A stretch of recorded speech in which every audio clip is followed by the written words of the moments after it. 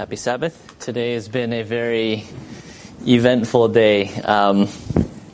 So as you know, Jinha and I, we pastored two separate churches in the morning, and then we come here in the afternoon, and then we have a second church. And the afternoon is always something that we look forward to. But yeah, this morning is one of those mornings where everything kind of... I don't know what the right word is, but anyway, it's a very busy morning. So it's good to be here and to experience the afternoon. You're probably wondering, what is this big piece of rope doing here? And you will find out shortly. We're starting a new series here at the Melbourne City Adventist Church, and it's covering the Book of Ecclesiastes.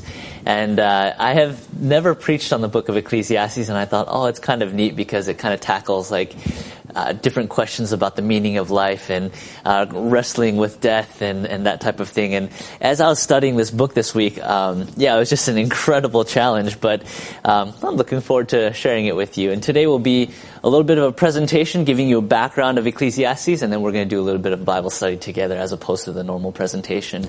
So for those of you who are joining us online, feel free to grab your Bibles, and we're going to be doing a bit of a Bible study. So here's a brief introduction to the Book of Ecclesiastes. Now, I've got... There we go. There's a clicker. Just to give you a brief introduction to the Book of Ecclesiastes. So the title for this morning's message is All is Not Vanity. I don't know if you knew this, but Ecclesiastes is actually not a...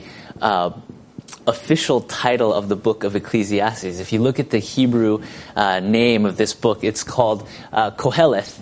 And basically, Koheleth means it describes a person occupying the office of a leader, of an assembly, a speaker, or a teacher. So it's kind of like a head rabbi of many other rabbis. And this word is used 7 different times in the Book of Ecclesiastes. And so the official title is Koheleth. So if you ever meet somebody and they're like, have you heard of the Book of Ecclesiastes? You can tell them that's actually not the correct title of the book. So just fun fact. Now, Koheleth is a very unique Hebrew scripture, and the reason why it's a unique scripture, the reason why it's a unique book is because there's no mention of Abraham, Isaac, or Jacob. It's actually very non-Hebrew, even though it's written by a Hebrew individual for Hebrews. There's no mention of prophecy, there's no mention of God's special dealing with his people. And as you read through this book, there's actually very little mention of hope and redemption and salvation. And so this is kind of a very unique portion of Scripture. Instead, we find ourselves apparently reading about the meaninglessness of life and the certainty of death in a universe in which God is certainly present, but is distant and somewhat uninvolved. Now, Ecclesiastes is also very unique because it encourages hedonistic behavior. It encourages behavior that's very just kind of eat and drink and be merry and then just, enjoy life. So it balances this meaninglessness plus this idea of enjoyment. And if you look at Ecclesiastes chapter 3, verse 12, the author says, I know that nothing is better for them than to rejoice and to do good in their lives. Verse 13, and also that every man should eat and drink and enjoy the good of all his labor. It is the gift of God. And so because it encourages this kind of hedonistic kind of behavior, it actually kind of split the academic community in the old days. And so there are 2 different schools of rabbis, and one school of rabbis looked at this and said, this book is not inspired because it's not like any other part of Scripture. And then the other school said, no, this book is inspired and we need to learn from it. And so nevertheless, this book is in the canon, and I believe that it has some really important lessons to teach us. Ecclesiastes was known to be written by King Solomon, and as you may have heard, Solomon was known to be the wisest man on earth. And Ecclesiastes is kind of his reflection of experiencing all of his wisdom, all of his wealth, all of his might. And so if there was anyone who really experienced life, it would have been Solomon, and these are his reflections on life.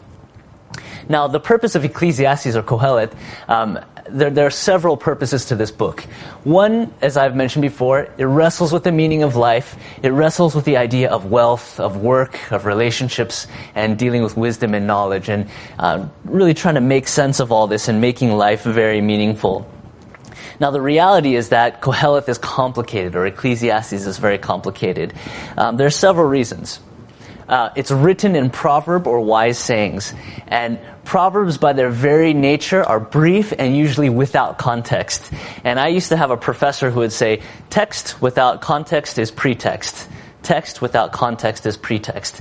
And so if you don't have literary context, you can't actually know what somebody is talking about, right? So if my dad says, if someone yells to me, go, well, go where? Like, are you even talking to me? Like, what do you... So without context of someone giving me a command, I can't actually know what to do with that command. And Ecclesiastes is challenging because of that lack of literary context. To help the reader with their meaning. And it demands a kind of individual engagement with these specific proverbs in order to understand what they actually mean. Secondarily, individuals will interpret each passage or each proverb differently due to the lack of literary context, and as a result, the life experiences of each individual will reflect how one understands a proverb. You might be going through something in your life, you read a part of Ecclesiastes and think, oh, this is what it means. 2 years later, you go back and you read the exact same passage, and you see it in a complete different light and a different understanding. And the reality is, one isn't necessarily a wrong way of interpreting it. It's just different people will bring different things to a text. And so, by nature, this book is complicated. Not only that, Koheleth, or the leader of the teachers, often contradicts himself. And here is one example. If you look at Ecclesiastes chapter 2, verse 1, he says, I said in my heart, come now, I will test you with mirth. Therefore enjoy pleasure. But surely this also was vanity. So notice here the preacher or the teacher, he looks at this idea of pleasure and he says, this is vanity. Like, enjoying yourself? Like, what's the point of that? Like, it doesn't make sense. But if you look in verse 24, which is in the exact same chapter, he says, nothing is better for a man than that he should eat and drink, and that his soul should enjoy good in his labor. This also I saw was from the hand of God. So here's like this very apparent contradiction, and it's kind of like, wait a second here. And he does this repeatedly throughout the book. So it kind of begs the question of, why do you write in such a confusing, complex manner? And the reality is that Kohelet is responding to a messy, complicated universe. The form of the book mirrors the content of the writing. It is complicated, often contradictory, and it isn't organized. And if you look at the nature of the world, people are kind of like that. We are walking contradictions. We are complicated. There are moments where we believe it's right to enjoy something, and then the next moment, it's not right to enjoy that very same thing. And so, because life is complicated, the writing is complicated. And so, it just really requires the reader to engage with the text, to think about it, and to understand, why am I doing what I am doing? So, there's Koheleth. Now, here's the worldview of this book. And it's really important to understand these two ideas. The idea of vanity, understanding what Solomon means when he uses this word vanity, and also how Solomon finds meaning in the midst of all this meaninglessness. And so here's the definition of vanity. If you look at the very first two verses of Ecclesiastes chapter 1 and 2, and this is just like a snapshot of the Hebrew, but I want to, if you have your Bibles, can you turn to Ecclesiastes chapter 1, and we're going to look at verses 1 and 2. And I'll read this to you. It says, the words of the teacher, son of David, king in Jerusalem, vanity, vanity, says the teacher, absolute vanity, everything is vanity. Now, in the Hebrew language, it has these root words.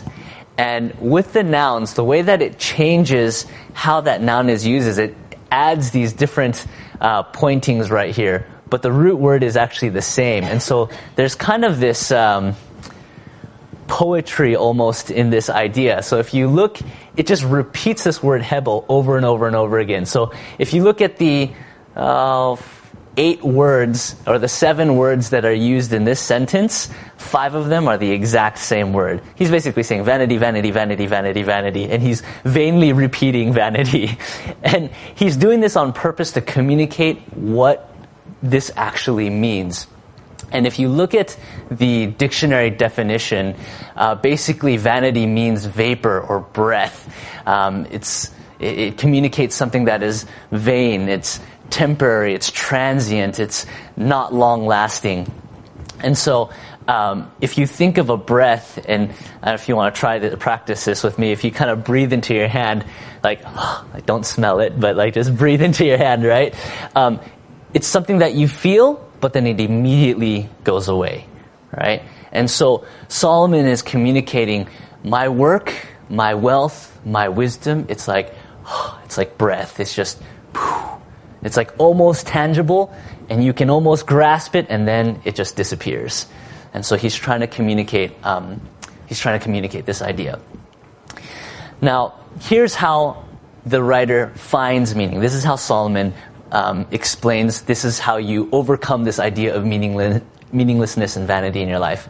So Ecclesiastes chapter 3, verse 11, he writes this in regards to God. He says, He has made everything beautiful in its time. Also, He has put eternity in their hearts, except that no one can find out the work that God does from beginning to end. Now, it's interesting because Solomon writes here that God puts eternity in our hearts. Now, think for a moment, what do you think that means, putting eternity in your hearts?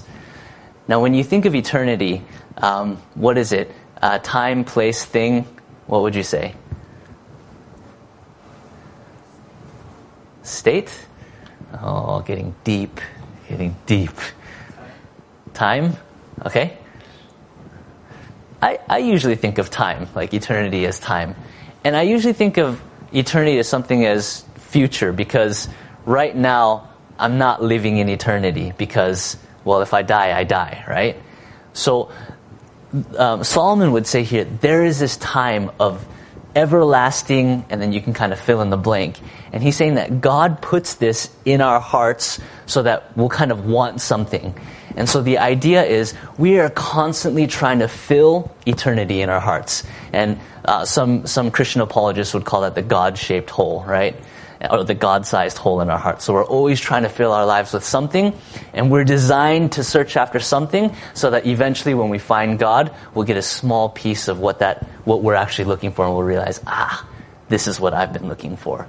And so Solomon says, we have this thing in our hearts where we are searching for something that's going to be in the future, and we keep searching for it. But when we find that, that's kind of where you find the meaning of life.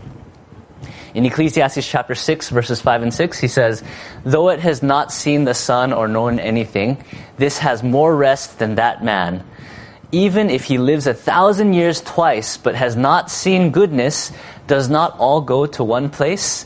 And he's basically saying you can live 2 lifetimes, 1,000 years long each. And if you don't find goodness, well, what do you have? But I would reverse that question around and say, if you find goodness, you don't need to live 2 lifetimes that are 1,000 years long apiece. You just find goodness, and 1 lifetime is filling. And so the preacher would then say, go find goodness.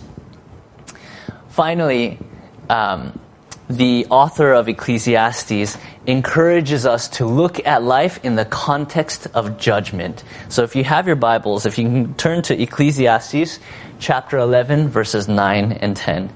Ecclesiastes chapter 11, verses 9 and 10.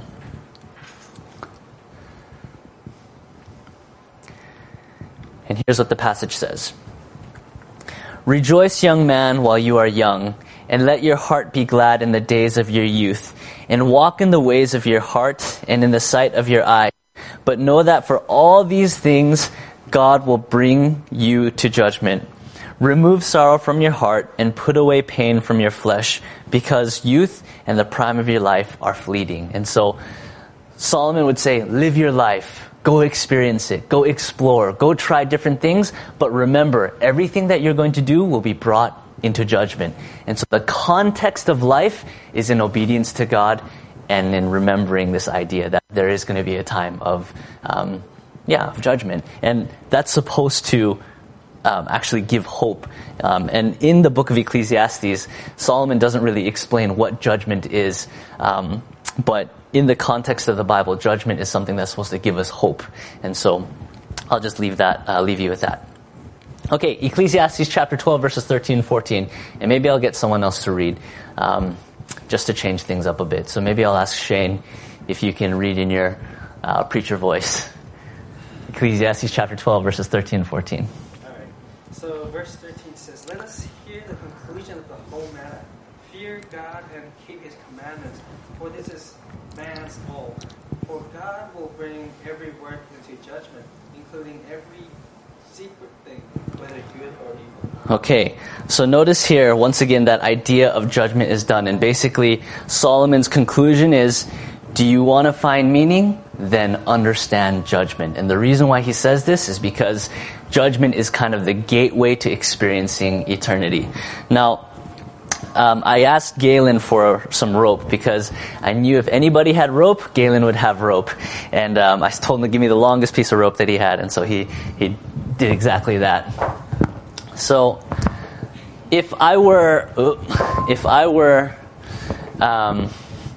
Solomon and I were trying to explain this concept, and this is obviously a limited illustration, but look at this rope, and I've just made a knot here, and I've got a little piece of rope right here. And I would say our lives are the length of this rope, and let's just say this rope went forever. The rest of the rope is eternity. And basically what Solomon would say is, so many times we focus on this much of the rope, and so we invest all of our time, all of our efforts, all of our resources. The greatest portion of our thought goes towards this. And what Solomon would say is, yeah, you can spend your life looking at this, but it's all meaningless because you're not considering, well, the rest of it, right? And so he would say, consider eternity. So rather than spending all of your time investing in this, spend your time investing in this. And that's why Solomon would say, fear God, keep the commandments, obey, and consider judgment, because this is judgment. It's the gateway to the rest of your life. And so, with that in mind, what I'd like to do is look at two different examples that Solomon gives.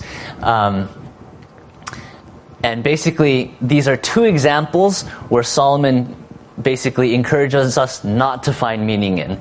And so we are prone to finding meaning in that which is transient, whether it's wealth or knowledge or etc.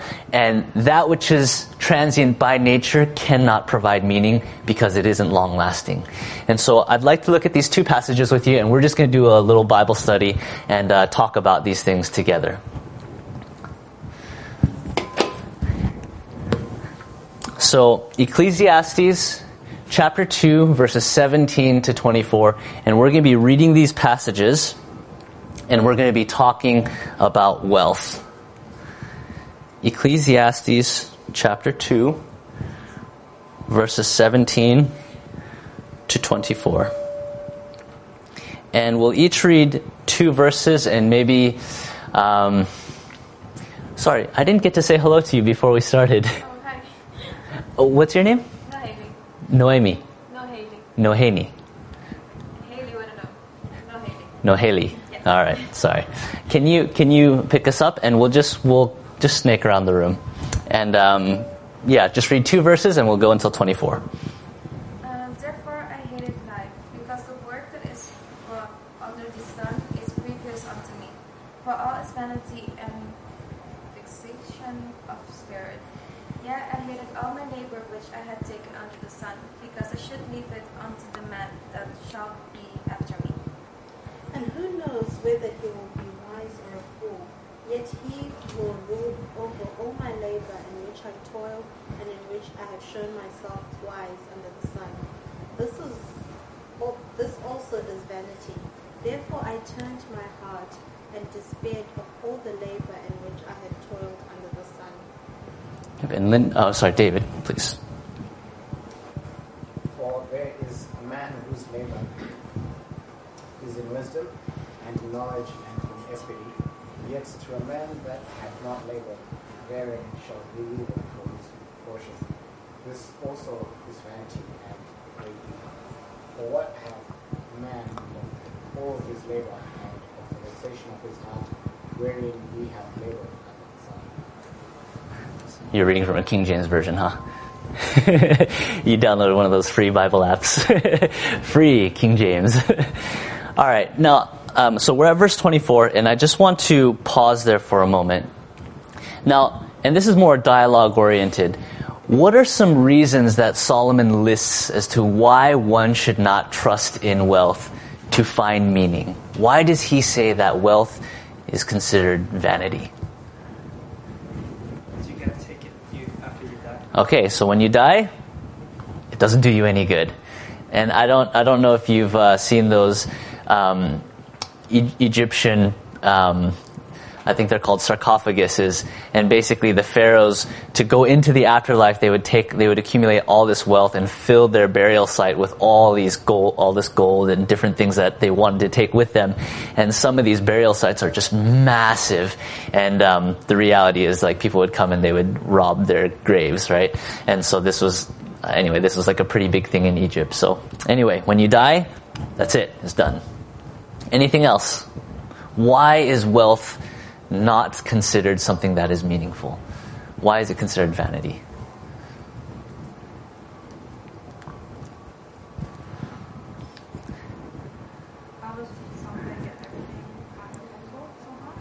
Sorry? People will get you what you worked for so hard. Yeah, that's right. He's saying, look, you work for your wealth, and then you die, and then someone else comes and enjoys it for you. And he's basically saying, if somebody enjoys the work that I have done, and then they go and waste everything that I have accumulated, then what good is it? Because it's so fleeting, right? It's not long-lasting. Anything else?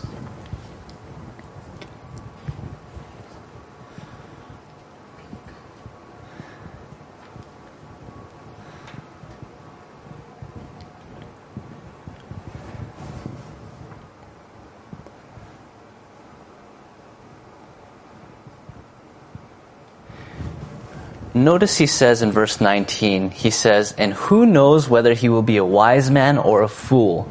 Yet he will take over all my work that I labored at skillfully under the sun. This too is futile. And he's kind of referencing, I don't know why, but he really harps on this idea of having like children who are going to inherit your wealth. And he's like, who knows if they are going to be wise or foolish?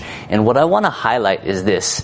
Sometimes wealth brings about a certain status. And I don't know if you've ever felt this, but it's like, man, if I just hit this mark, then I would have made it because people will see me as, and then you fill in the blank. And Solomon would say, this individual received wealth. I don't know if he's going to be wise or foolish. And though he isn't directly communicating this, I still think you can kind of pull this principle out of this. We find meaning based off of certain things because of what we think it's going to do for us, what we think it's going to communicate to everybody else. If I inherit all this money and I'm wealthy, then people might think, hey, I have my life put together. I might be considered wise. But Solomon would look at that and say, that person may be foolish and may waste everything. And so just because you've accumulated wealth, it doesn't mean you have actually arrived. Some people arrive at wealth out of inheritance. Some people arrive at wealth out of accident, out of pure luck, whether it's the lottery. Some people arrive at wealth because they do work hard and because they have arrived. And so Solomon would look at that and say, actually, when you arrive at a specific thing, it doesn't actually mean that what you think it's going to mean. Does that kind of make sense? Okay, let's go to the next passage. Chapter 5, verses 10 to 17. Chapter 5, verses 10 to 17. Ecclesiastes chapter 5, verses 10 to 17. And we are at Janelle. Verse 10. Mm-hmm. Whoever loves money never has enough.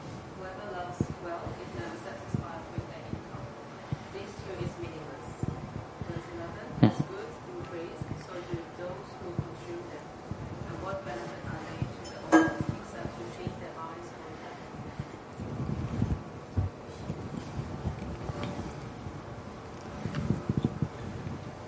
The sleep of an idler is sweet. They eat little much. And as for words, their utterance is no sorrow. And verse 13, maybe Esther. I've seen something terribly unfair. People get rich, but it doesn't make good. Suddenly they lose everything in their bad business deal, and they have nothing to leave for their children. And verse 15, maybe Shendon. Can I get you to read that? Verse 15. Everyone comes naked from their mother's womb, and as everyone comes, so they depart. They take nothing from their toil that they can carry in their hands. Okay, and I'll just end on verse 17. 16 and 17. This too is a sickening tragedy. Exactly as he comes, so he will go. What does the one gain who struggles for the wind? What is more, he eats in darkness all his days with much sorrow, sickness, and anger. Okay, so what new things, there's a little bit of overlap between the second passage and the first one, but what new thing do you learn about in terms of why is wealth considered vanity from the perspective of Solomon? It's never enough. Okay, it's never enough. Now, I don't know how many of you have ever experienced not feeling satisfied. It doesn't have to be necessarily with money. It can be with anything. For me, it's like ice cream. And I just think, man, I really want that ice cream bar. And I get home and I eat that ice cream bar and I was like, that didn't do it for me. So like, I look for something else in the kitchen. Maybe it's chips, and I go get chips, and I start eating the chips. And I know that wasn't either. Maybe it's frozen mangoes, and I just go through, and it drives my wife nuts because she's like, she's cooked this meal for me. I've come home, I eat the meal, and I just keep eating. And she's like, when is it ever enough? And I was like, just something, I'm not sure exactly what it is. And sometimes it's just, anyway, I end up eating a lot. It doesn't show, but I do end up eating a lot. But yeah, there's just some things that do not satisfy. What else do you see?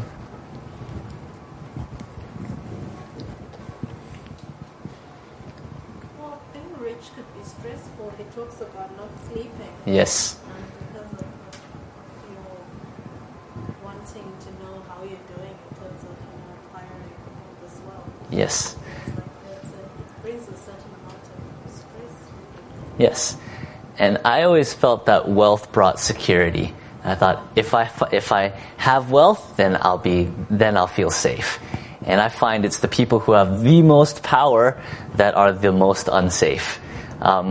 Recently, it's been quite big news about the Pope traveling throughout America, and I would think this guy is like the figurehead of religion. So he's like supposed to be the man of peace in terms of the world's perception of who he is, right? And here's this peaceful man. He's the head of arguably the biggest church in the world, and you would think this man has power. He is a man of peace, and he drives around in this completely bulletproof cased vehicle, you know what I mean? And I just think, wait a second here, how come he can't just go walk around? Or I think of the President of the United States of America, so much security detail. You would think arguably the most powerful man on planet Earth, and yet he is the most unsafe man on planet Earth at the same time.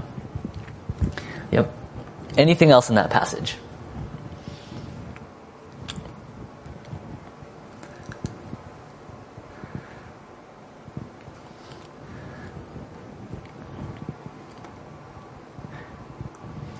I want to go back to that idea of something never being enough. And I've shared this before, but I think it bears repeating. How many of you have heard of the Billionaire Club? The Billionaire Club. So basically, Bill Gates has gone around and he has dedicated himself to philanthropy.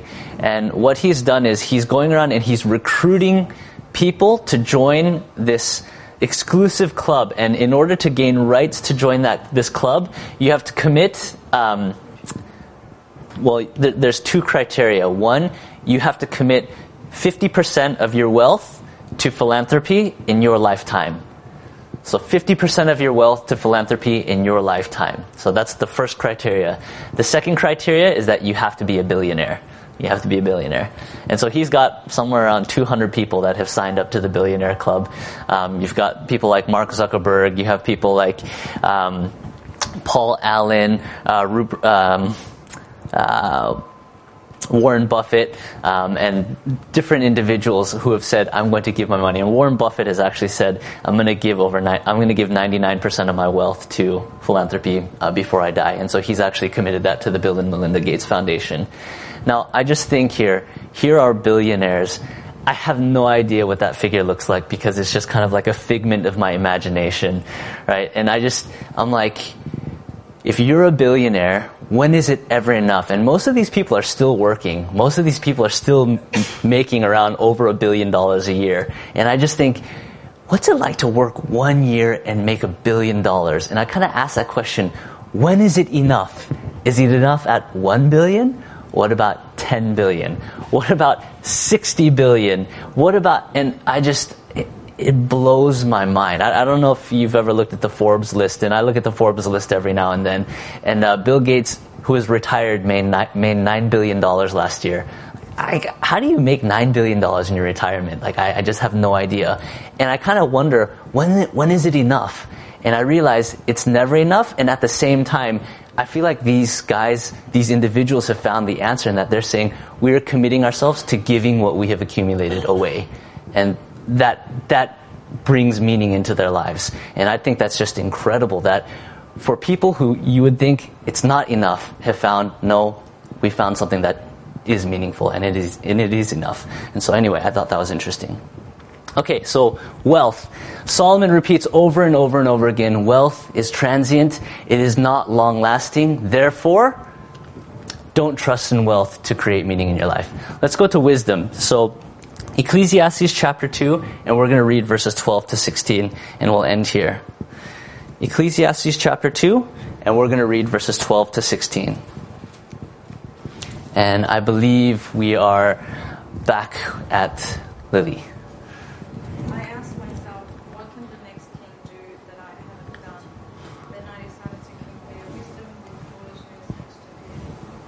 I discovered that wisdom is better than foolishness, just as light is better than darkness. Yes, please. Wisdom is like having two good eyes. Foolishness leaves you in the dark. But wise or foolish, we will end up the same. Finally, I said to myself, being wise got me nowhere. The same thing will happen to me that happens to fools. Nothing makes sense. Wise or foolish, we all die and are soon forgotten. And verse 16, Shane. For there is no more remembrance of the wise than of the fool forever. Since all that now is will be forgotten in the days to come, and how does a wise man die as a fool? Okay. Now, in these 5 verses, why is wisdom something that is considered vain or fleeting or vanity?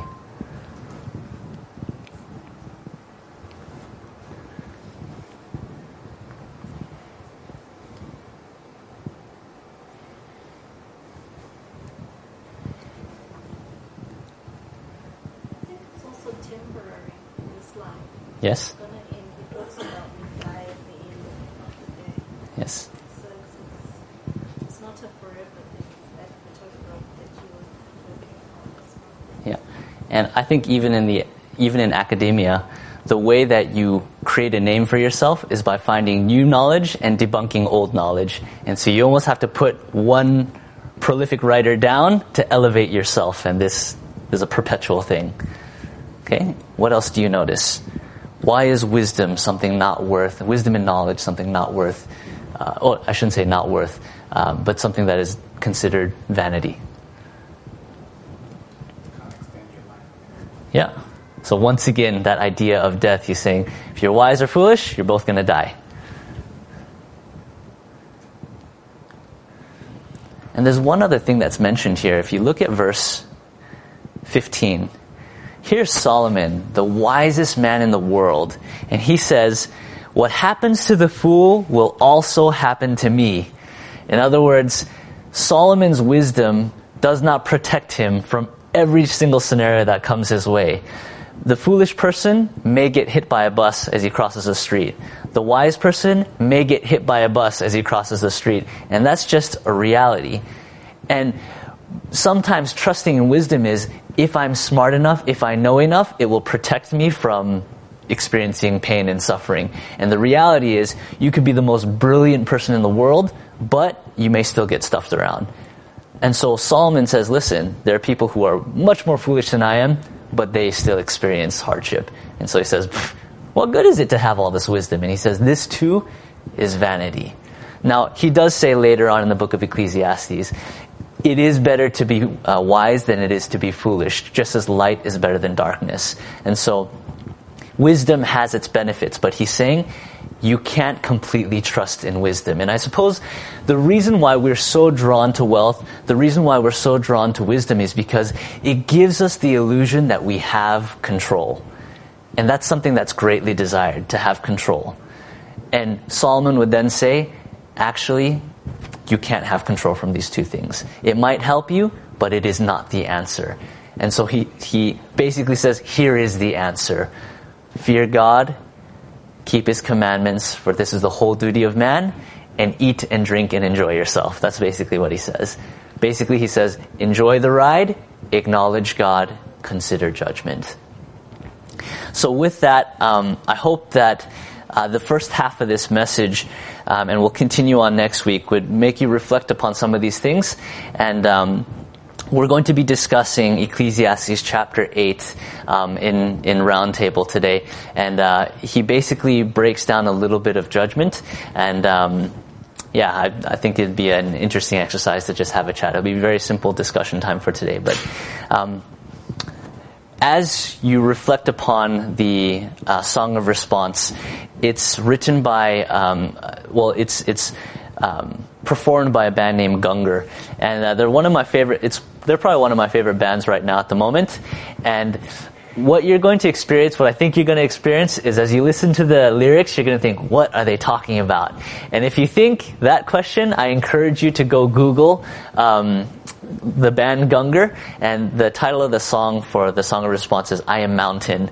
And it really talks about this existential crisis that the songwriter goes through. And I hope it really causes you to think. And just like Solomon says, we're so prone to kind of defining ourselves by what we do. And what he's saying is, rather than chasing after vain things, acknowledge God. And I hope that in a strange way that it brings about meaning in your life as you experience these different things. So may God bless you.